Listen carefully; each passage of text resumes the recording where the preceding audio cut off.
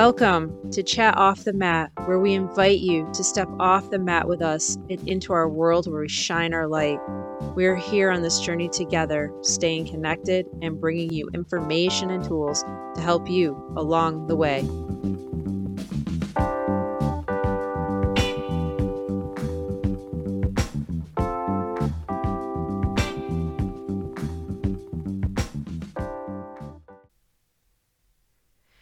Welcome to Chat Off the Mat. I am Jennifer Aish. I hope you all are having a lovely day.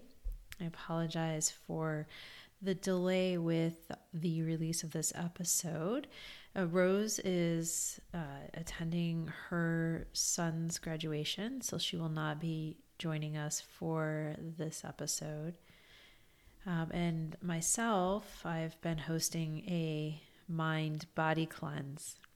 And so that's been consuming a lot of my time. So we're just a little delayed on this, and we appreciate so much all of our listeners and are just so excited and grateful for you all.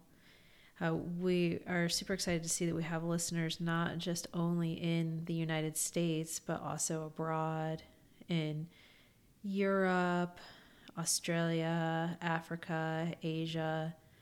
It's just so wonderful to see and to be able to connect with everyone around the world in such a positive way.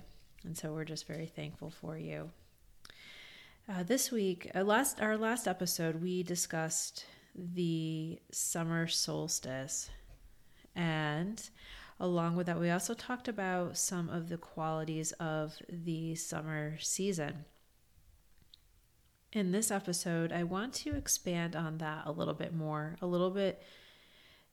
expand a little bit more about the qualities of summertime. We are in full swing with summer here in the United States in the Northern Hemisphere.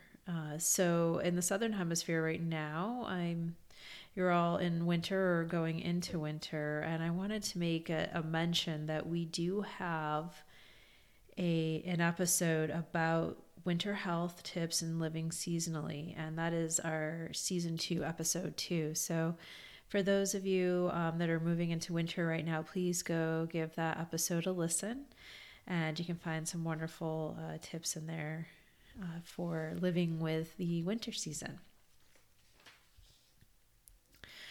So part of being healthy, I wanted to expand on, why we discuss seasonal wellness as much as we do. And we had a listener question about this as well. Part of being healthy is embracing and understanding that everything affects the flow of energy in our bodies. So everything that we come in contact with. So the weather, this includes the weather, our emotions, our diet, the food we eat, how we exercise, our sleep, how much sleep we get, the quality of our sleep, even how we approach work. And altogether, these have an effect on how we feel and how our health is.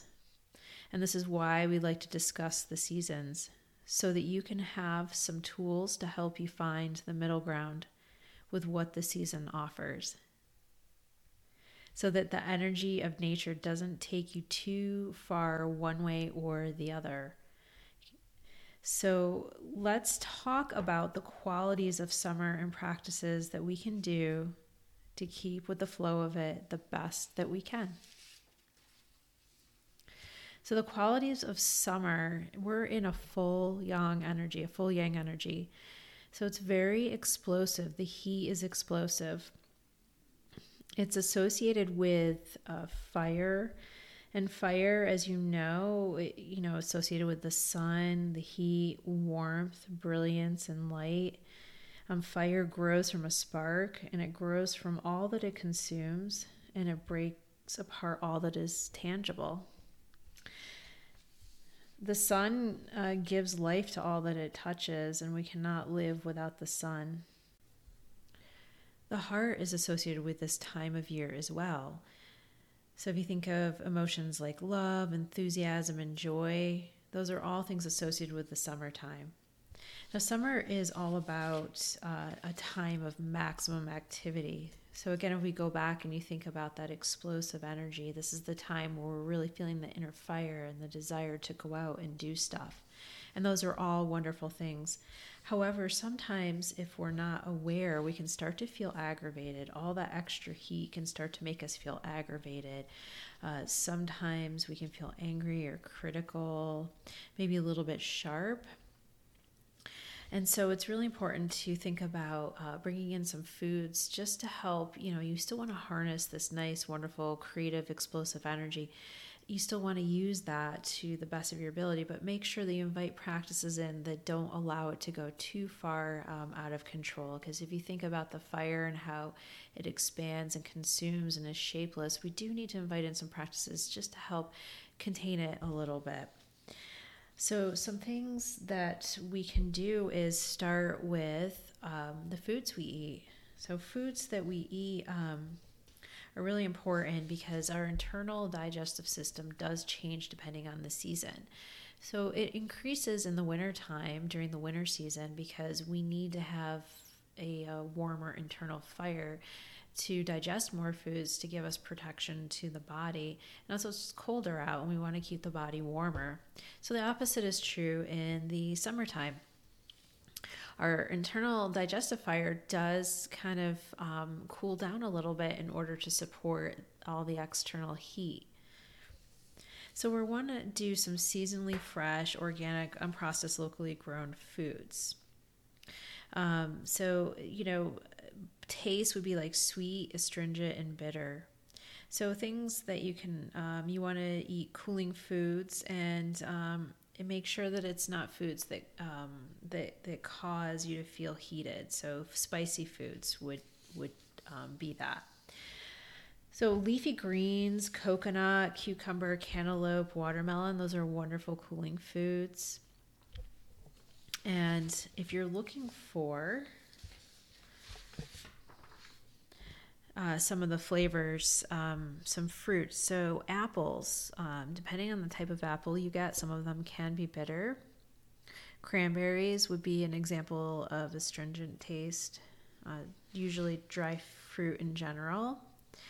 Cucumbers are sweet and bitter, so that has two of the tastes. Same with celery and spinach. Some grains that are great too is basmati rice. Some legumes, mung beans are really wonderful. Garbanzo beans, black beans are great beans as well. Coconut oil. So I love to talk a little bit more about coconut. I said that as the fruit, but as an oil as well. Coconut oil is great, especially you can put it on the skin if you're feeling heated on your skin. And coconuts in general just have a very wonderful cooling effect, and it's one of my favorite oils to use this time of year. Some spices, basil, cardamom, cilantro, coriander, fennel. And fennel, also you can do fennel bulbs. You can cut them in half. If you buy the bulbs, you can slice them lengthways. So they're about maybe a quarter of an inch thick. And then you can drizzle them with a little bit of maple syrup and bake them. So that gives a nice flavor for this time of year. You want to stay away from refined sugar, so just go ahead and keep your sugars unrefined. Fish and poultry and shrimp are also good this time of year as well. Try to avoid, the hot drinks, the spicy foods, the alcohol, the chilies, and caffeine. But also I want to say that drinking a lot of ice water is also not a great thing to do for the body, because the body works to bring the water temperature down in order to process it. So it's a lot healthier to try to drink room temperature water. And then some practices that you could do for this time of year is if you practice Qigong, maybe invite in some practices that invite in some of the water element. and some yin practices from Qigong, and also some yin practices for yoga. Those are wonderful. Do more moderate exercise and get good sleep. Naps are okay this time of year in the late afternoon, and you can also stay up just a little bit later, like maybe until 11 o'clock. But just pace yourself and hydrate with water, and just try to wear lightweight clothing as well, so you have a little bit of sun protection, but you're also keeping it lightweight and loose so that you can allow some airflow. So I hope that some of these tips with the foods to eat, some of the qualities, so if you start to notice your emotions and your body heat, if you start to notice your emotions are a little bit aggravated or irritable, if you feel like your body heat is too much, these are some practices, some cooling practices that you can invite in to help offset the wonderful, explosive, expansive energy of the summertime. So thank you very much, everyone, for joining me today, and I hope that you have a lovely day. Thank you. We want to thank you for joining us today. Be sure to check out the show notes for links to our websites and social media platforms, and to send us any email with questions or comments. We look forward to connecting with you again for some more chat off the mat.